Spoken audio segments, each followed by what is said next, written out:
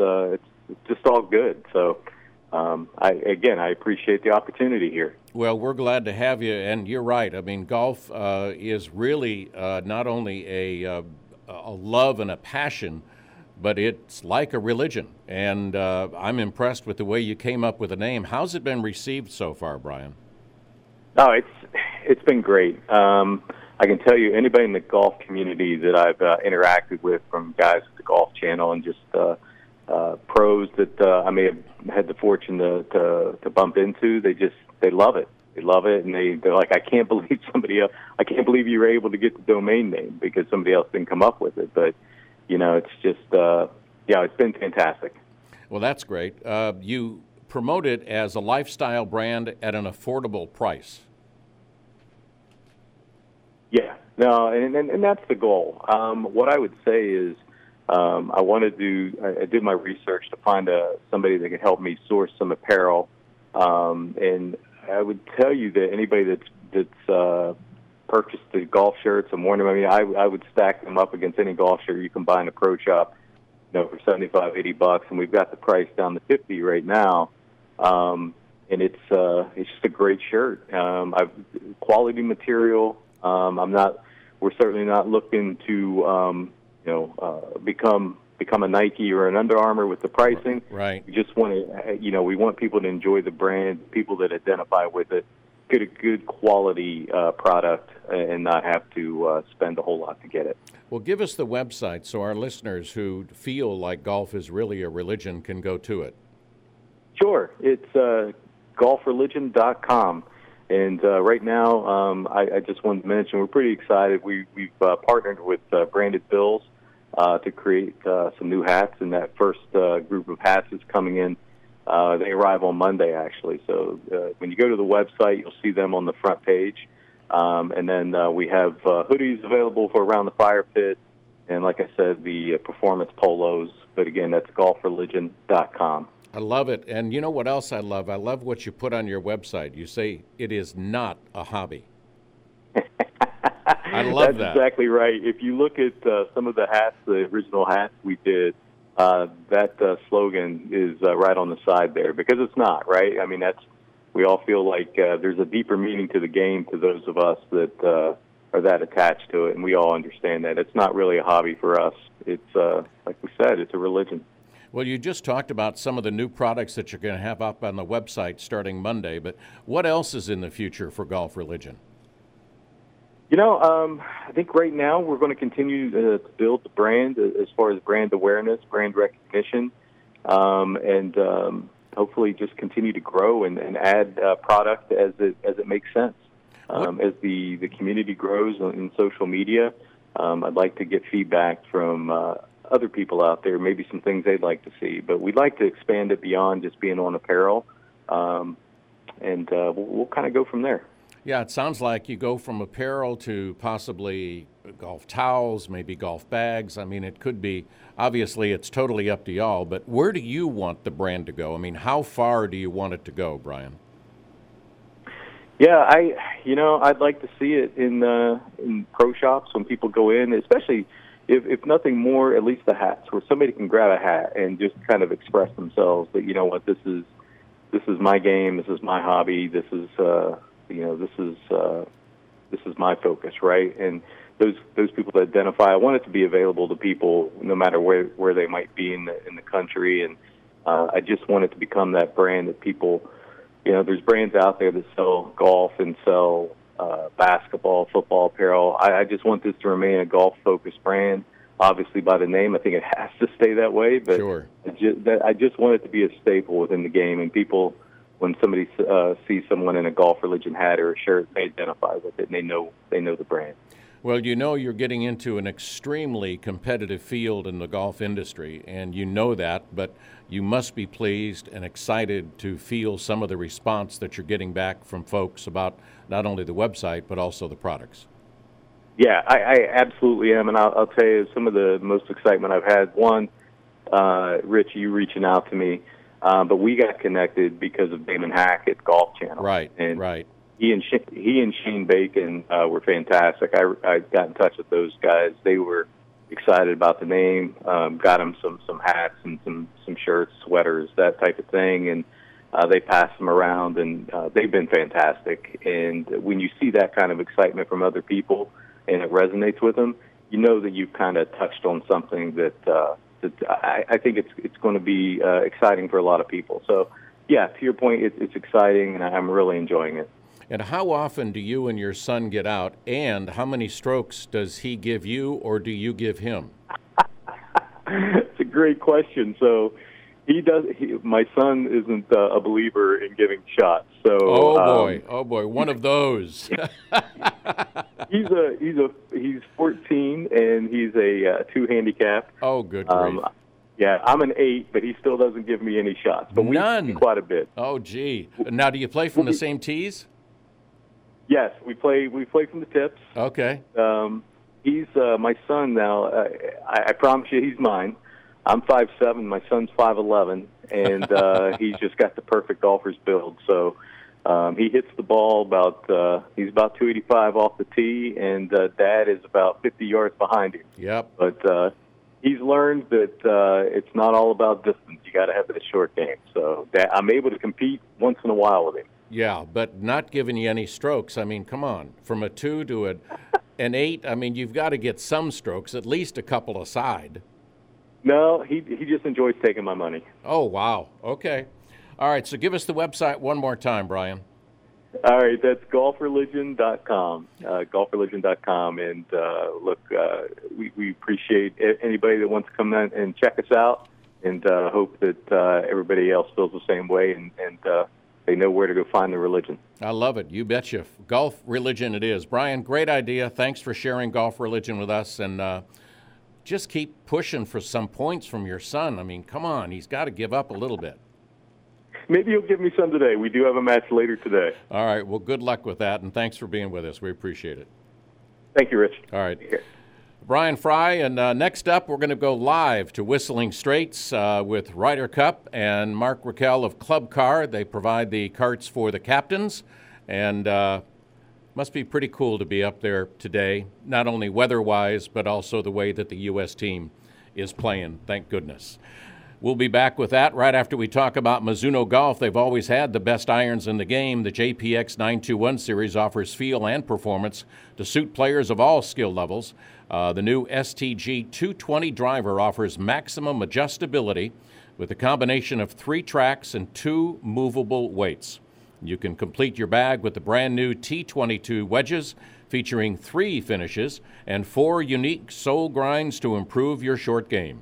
Check it all out with Mizuno at MizunoGolf.com. Nothing feels like Mizuno, so reach beyond.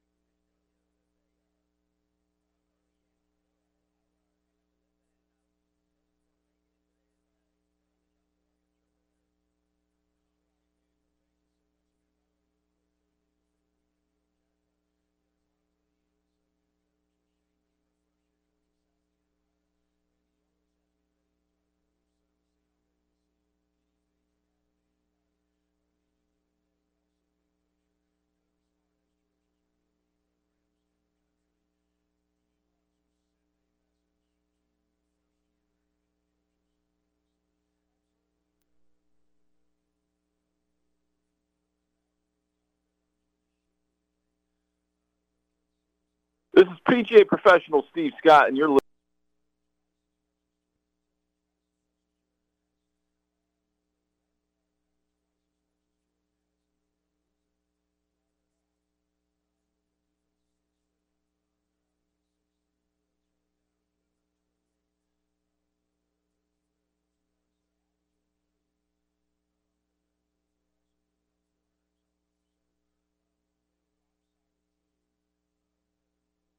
This is PGA professional Steve Scott, and you're listening to the Back Nine Boys Golf Show.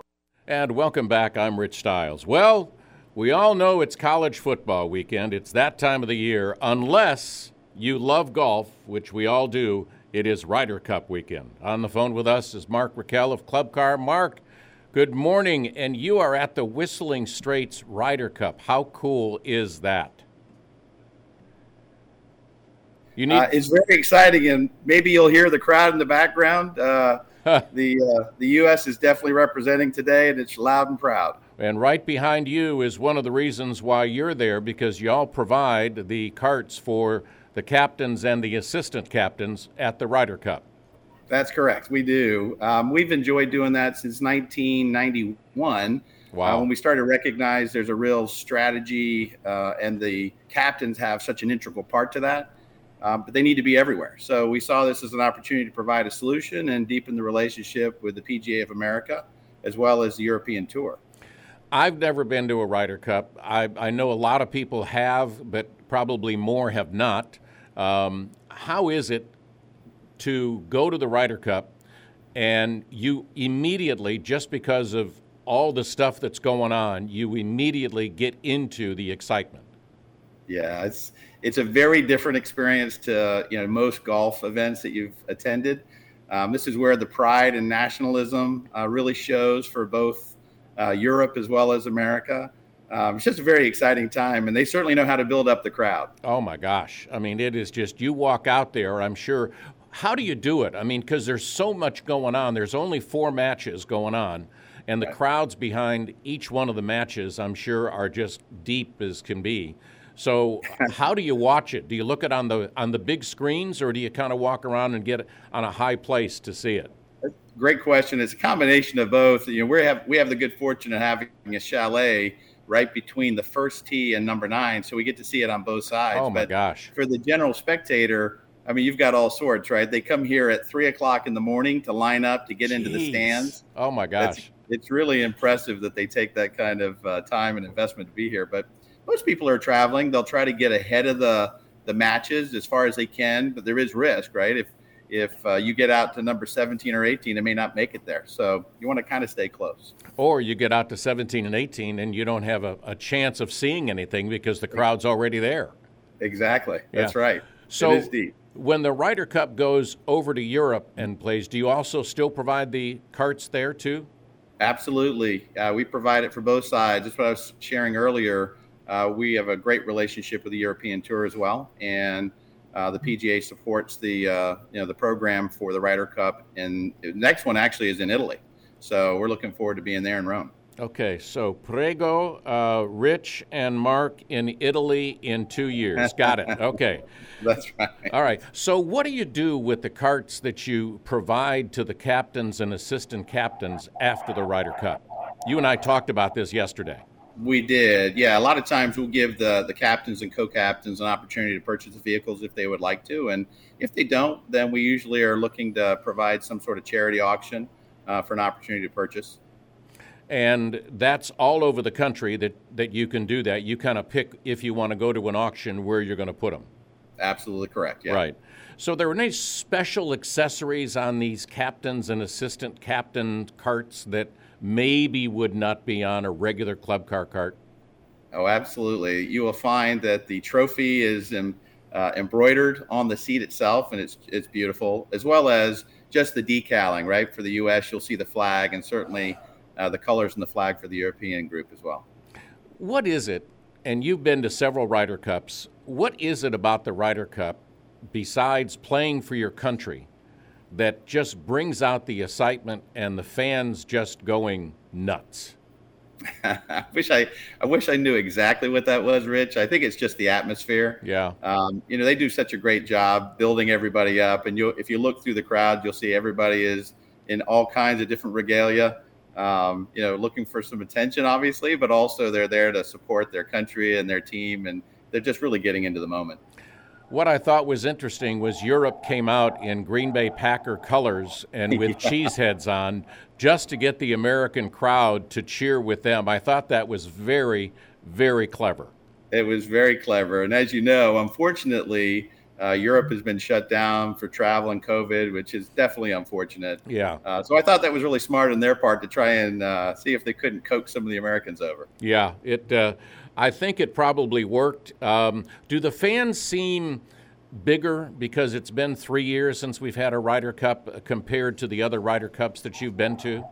Great question. Actually, the fan base is a little bit smaller than in the past, and I think obviously with the restrictions of travel, that's a part of it. Okay. But I did talk with some of the PGA leaders last night at the partner dinner, and what was interesting is they're up in terms of the overall sales. So I think there was a real hunger for some consumption around the product. So they're up 40% versus the last Ryder Cup. Yeah. Wow. Well, that is good. Are the fans being respectful? I mean, I've seen some things on social media saying they're not. I've seen others that saying that they are, and I'm sure there's pockets of each. But for the most part, how do you feel the fans have been as far as respect?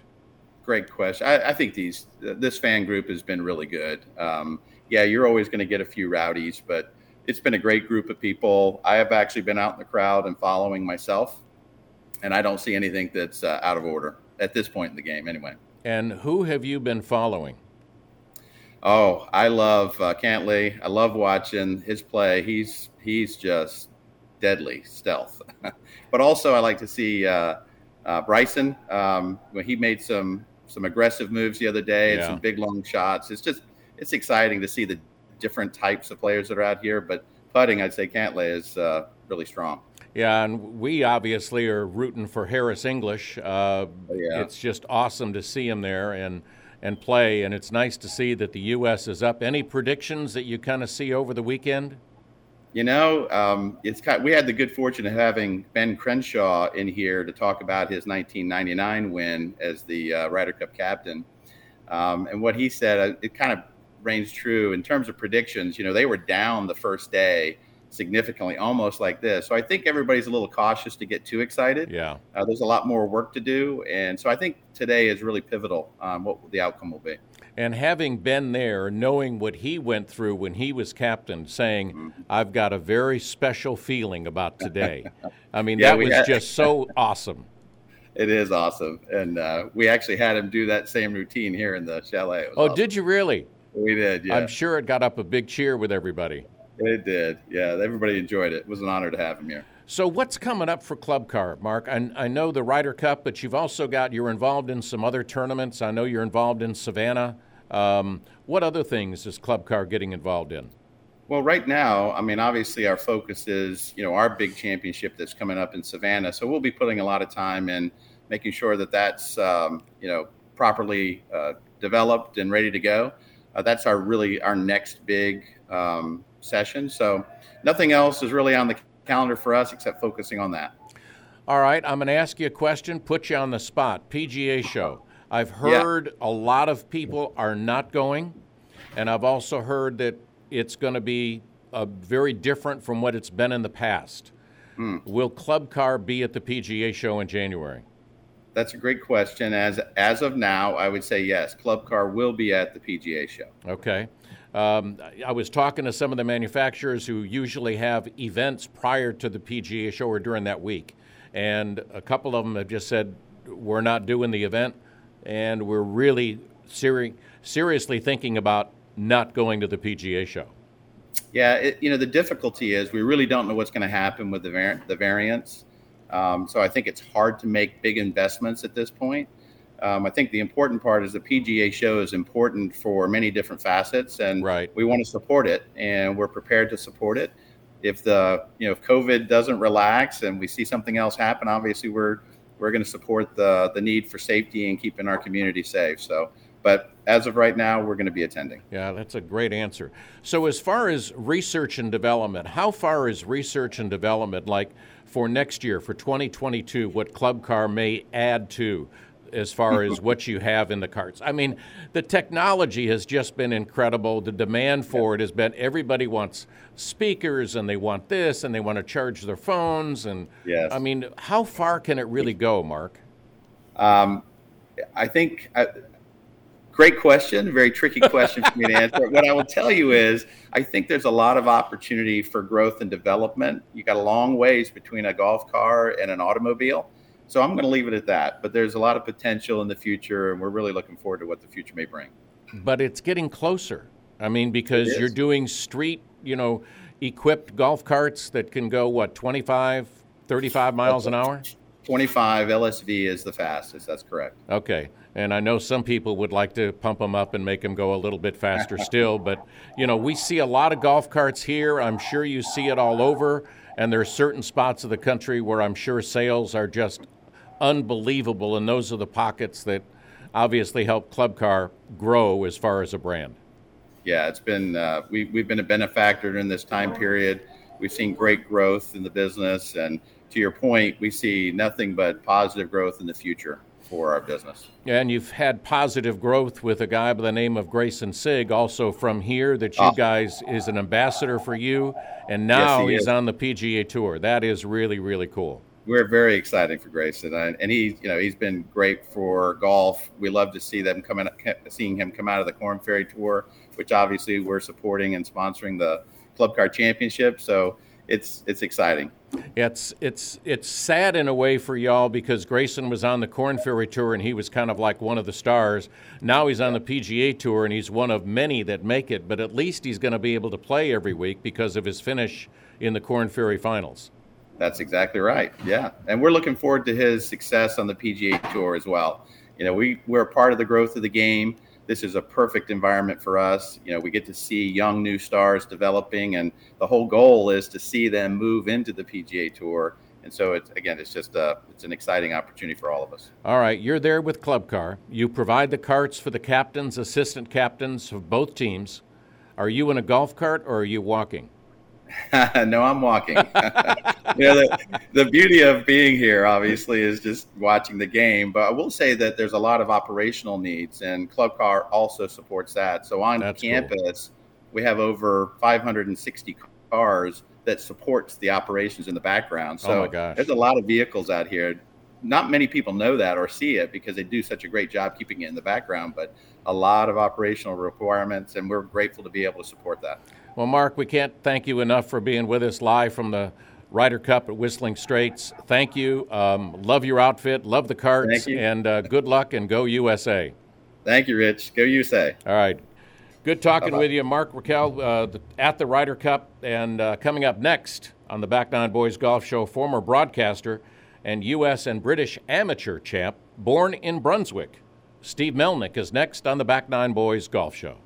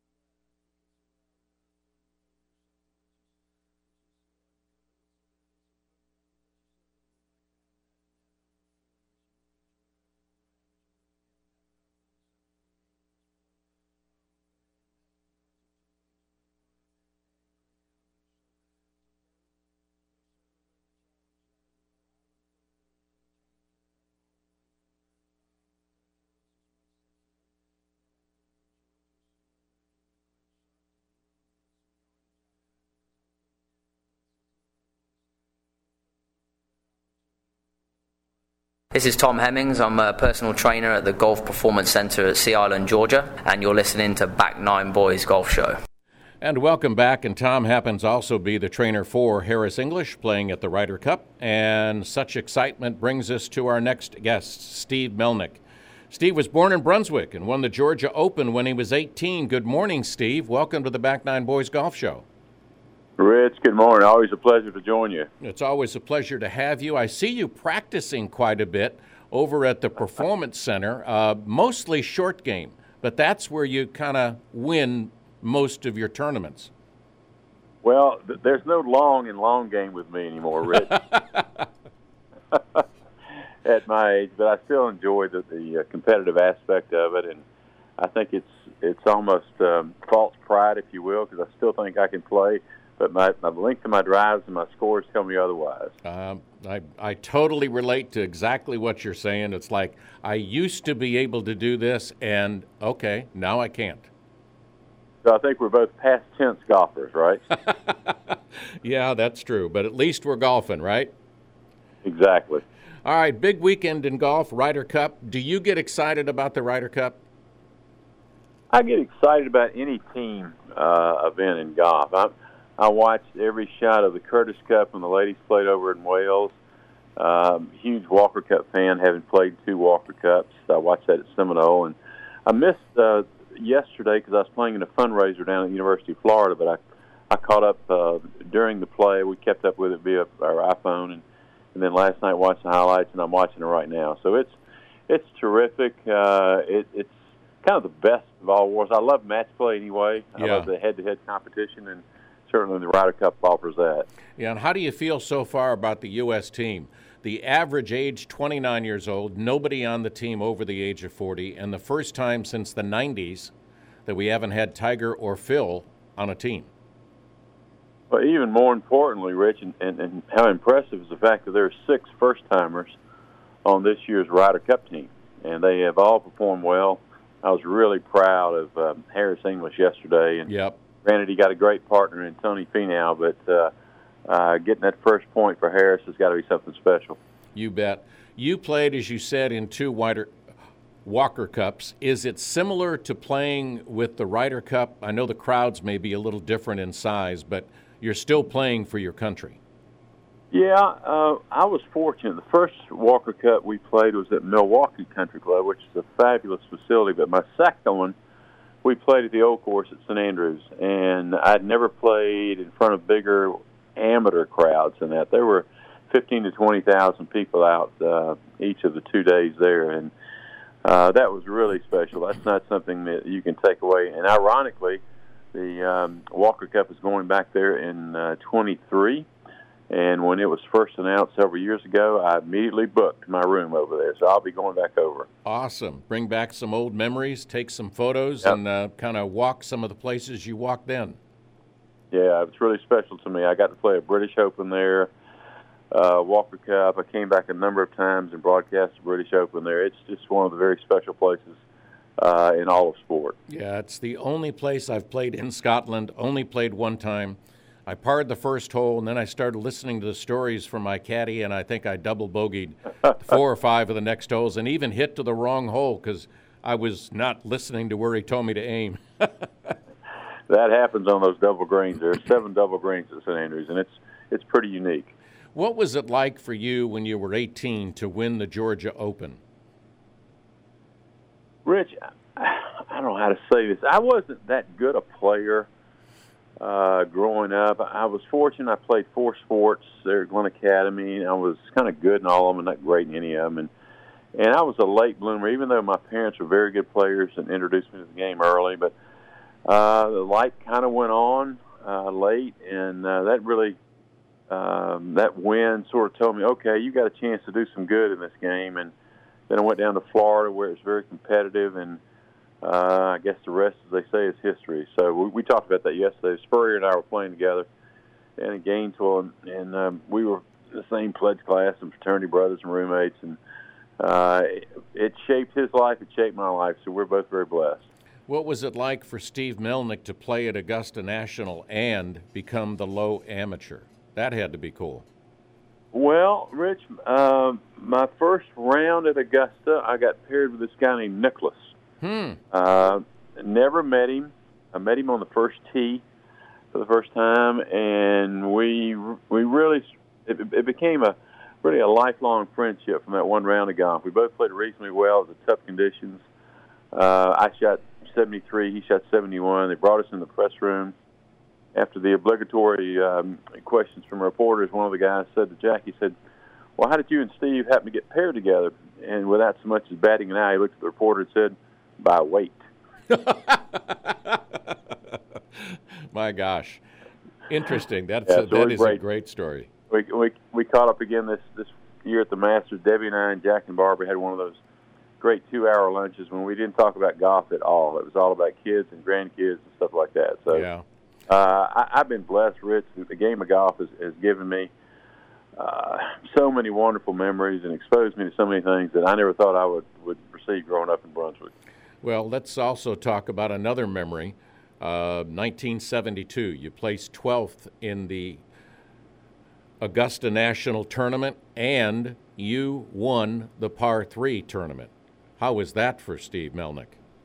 Well, it was pretty neat. I didn't realize the history at the time of the Par 3, but it was so cool. Cliff Roberts, I got to know him early well. Bob Jones I never met, but he sent a letter to me after I won the amateur, and he asked Mr. Roberts to look out for me because Jones' health wouldn't allow him to greet me at Augusta, and it was Mr. Roberts who presented the prize to me, and we were always good friends. But and now that I'm an honorary invitee, I played in the Par 3 a number of years.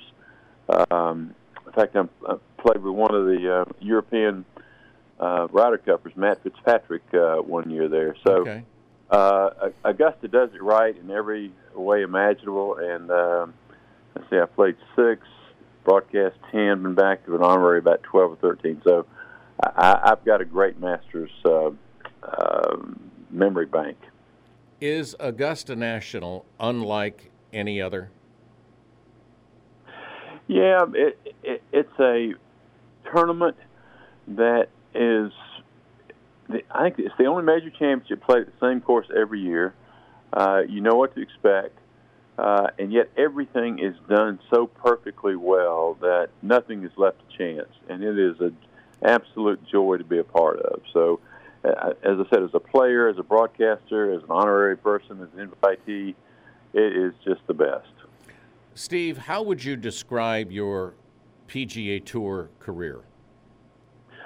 Well, Rich, I had a number of injuries that I never talked about, and honestly, I turned pro by default after I was fortunate enough to win the British Amateur, and I was working for an insurance company in Jacksonville, and didn't really like it, and there wasn't any money back then, and I've always been an amateur at heart, but I turned pro anyway, and it's not that I regretted it because it was a good experience, but I was quick to get my amateur status back and move on, and did a lot of things in the private business world that I would not have done had I remained on the tour. But I broke my elbow back in 1982. But what it did, Rich, is it launched a 26-year broadcast career. So, right.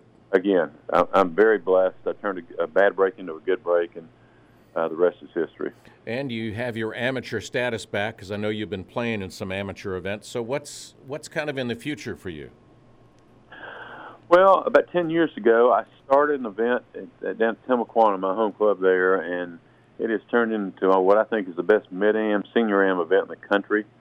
I'm proud to say that our final pairing in the senior group this year had 3 former USGA senior champions, which is pretty unlikely, and I'm really proud. But Timuquana has embraced the tournament. The players love it. The course is great. And then actually in 2 weeks, we're hosting for the first time ever a Champions Tour event that we've got a great field. Jim Furyk's joined the club, and he's been helpful in putting together a great charity foundation. We've got an amazing field with Mickelson and Furyk and couples, love. I mean, it's terrific. So I'm happy for the club down there. Yeah, it's an old Donald Ross design, and I played it, but it was a few years ago, and just loved it. Yeah, my players love it. We had this year 85 players. This is the Tijuana Cup now. 85 players from 17 states. So I think it says a lot about how good it is. So you got into broadcasting. How did that happen after your golf career?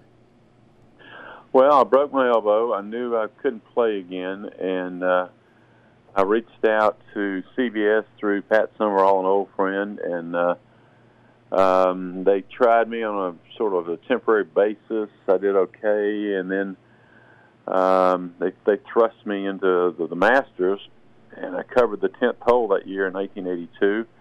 And Rich, as it turned out, it was the site of the playoff between Craig Stadler and Dan Pohl, and I guess I pulled it off. You know, I don't know what to say. I was just very fortunate, and CBS was good to me. I had a great run, and right place, right time. So again, I'm just blessed. What do you think, Steve? And you and I have talked about this in the past, but what do you think of the current status of the golf broadcasts and the announcers that we've got? Well, I'm old school. I didn't feel like I needed to say a lot.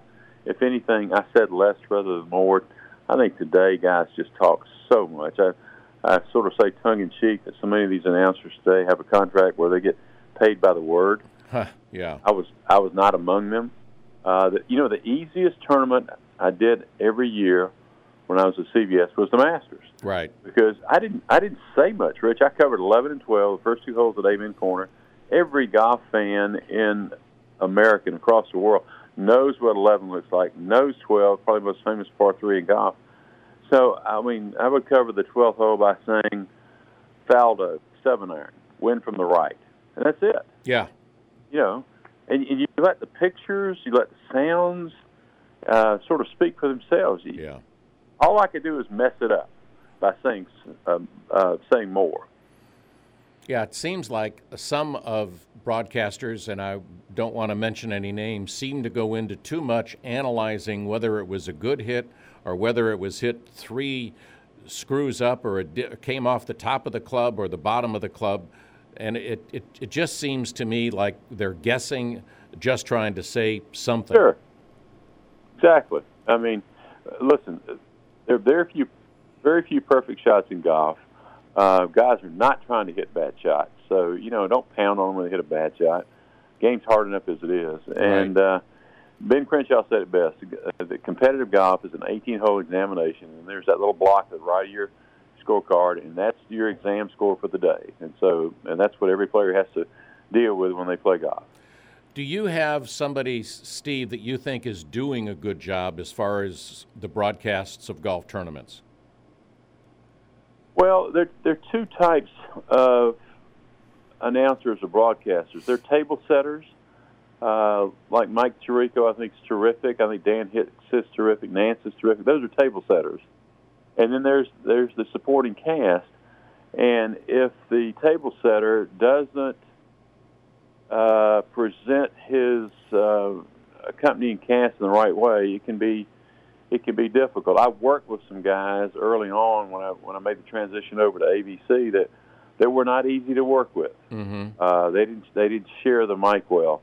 I will say this: that Mike Tirico is probably the best and most prepared table setter or host I've ever seen. Wow. It was awesome to work with. Interestingly, I'm asked often who were the best analysts I ever worked with, because I hosted a number of events for them as well. But and of the 3 answers, 2 were women, Judy Rankin and Dottie Pepper. Mm-hmm. They were great. I loved doing work with both of them. Dottie and I did a lot of USGA women's championships together, and she's one of my favorites. Yeah, I've kind of been enjoying a couple of the former caddies like Bones and John Wood as far as their insights into. I think they've been doing a great job. Well, they bring an intuitive perspective that few can offer. I think Jimmy Mackay could be one of the 2 or 3 best announcers. Forget on-course, forget analysts, forget host. He's become one of the 2 or 3 best announcers in the game of golf, and I'm really happy for him. Yeah.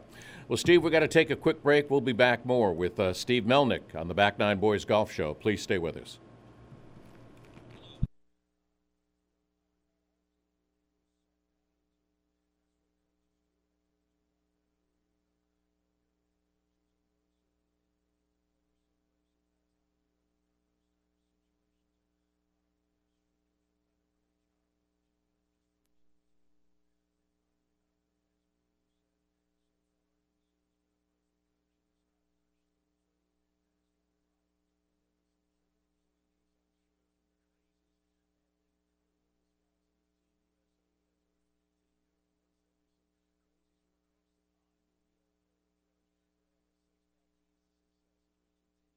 Hi, this is Vicky.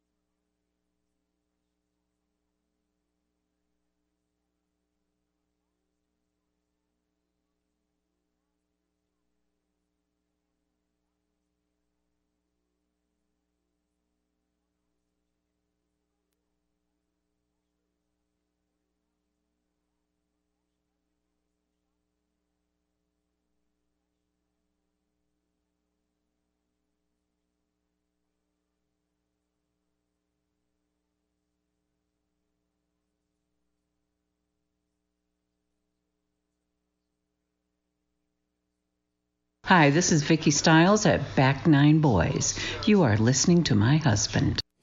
Oh, my gosh. Well, welcome back. I'm Rich Stiles. We're on the phone with Steve Melnick.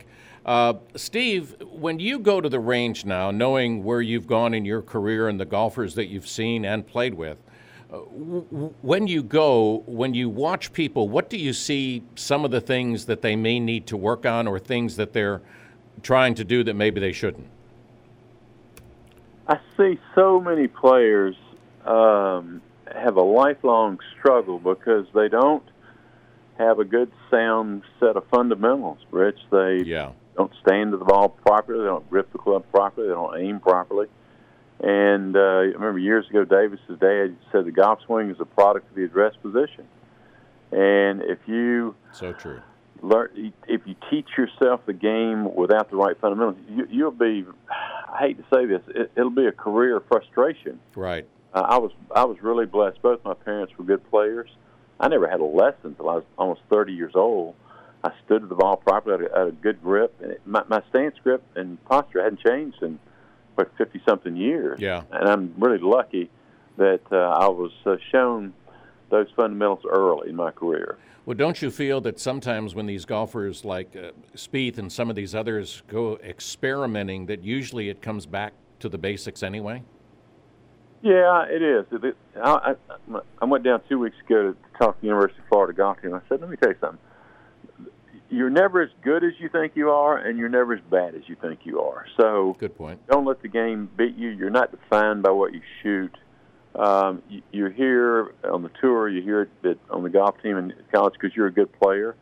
So don't make it too complicated. Don't make it hard. Keep it simple. I mean, Freddie Couples is my all-time favorite golfer. And I jokingly said one time on the air, I said, if Freddie can write down all he knows about the golf swing on a 3x5 card. And Freddie heard about that. He said, I like that. That's pretty good. I said, is that accurate? He said, absolutely. Keep it simple. Keep it simple. It's not a complicated game. Make it fun, and it'll be a lifelong passion for you. So some of these young guns that are out there are the guys that are on the tour. Who are you most impressed with at the way that they handle themselves from a character standpoint and their game? Well, I would say that the young players that have a presence here, you talking about the current players today? Yes. Yeah, I mean, you look at Davis has been a great mentor and role model for Zach Johnson and Kuchar and Harris English and Hudson Swafford and Brian Harmon, and they get it. And I think that's the highest compliment I could say about it. He said they get it. They understand. They're fortunate to play. It's a great game, and they're successful at it. Don't take it for granted. Don't act like a you-know-what. There are certain players that I can't stand the way they act, the way they draw attention to themselves. I think back to Nicklaus and Palmer and how they comported themselves. I mean, Jack Nicklaus was the most gracious loser I have ever seen. And I think that may be the nicest compliment I could ever give to him, because he understood and respected the game so much. Right. All right. Well, you've been injured, your elbow and some others over the years, as we all have, but you've had a major injury. Tiger's had a major injury. Do you think, and we've got about a minute left, do you think Tiger's going to be able to get back to the game and anywhere close to where he was before he got hurt? Rich, from what I have been told, and I don't have any intimate details, I think Tiger's goal right now is to figure out a way to have a normal lifestyle, and I'm not sure that golf is in that lifestyle. Okay. He's a dad now, and I think the fact that he's having a hard time getting around is his priority now. It's not about getting back on tour. It's about getting back to be a normal dad for his kids right now. All right, one last question. What is Steve Melnick's dream foursome? Ooh. Probably my dad, my two sons, and Bobby Jones. How's that? Cool. That is awesome. Steve, thanks for being with us. I'll see you on the range, and just thank you for being with us. You got it. Call me anytime, Rich. Enjoy your show. All right. Thanks, Steve. Steve Melnick, former U.S. and British amateur, won the Georgia Open at the age of 18. Great guy, plays up here a lot, practices up here even more. Just a great opportunity to talk with him and Mark Raquel of Club Car live from the Ryder Cup up at Whistling Straits, and then Brian Fry with Golf Religion. You got to check it out at golfreligion.com. This is the Back Nine Boys Golf Show. We're on every Saturday and Sunday from 8 to 9 right here on ESPN Coastal. Thank you for being with us. Thank you for being with us every Saturday and Sunday. And check us out. Have a great day. Tee it up somewhere or don't. Just have a great day. You've been listening to the Back Nine Boys Golf Show with Rich Stiles. Go to back9boys.com for all things golf whenever you want it. We'll be back next week with an all-new Back Nine Boys at back9boys.com.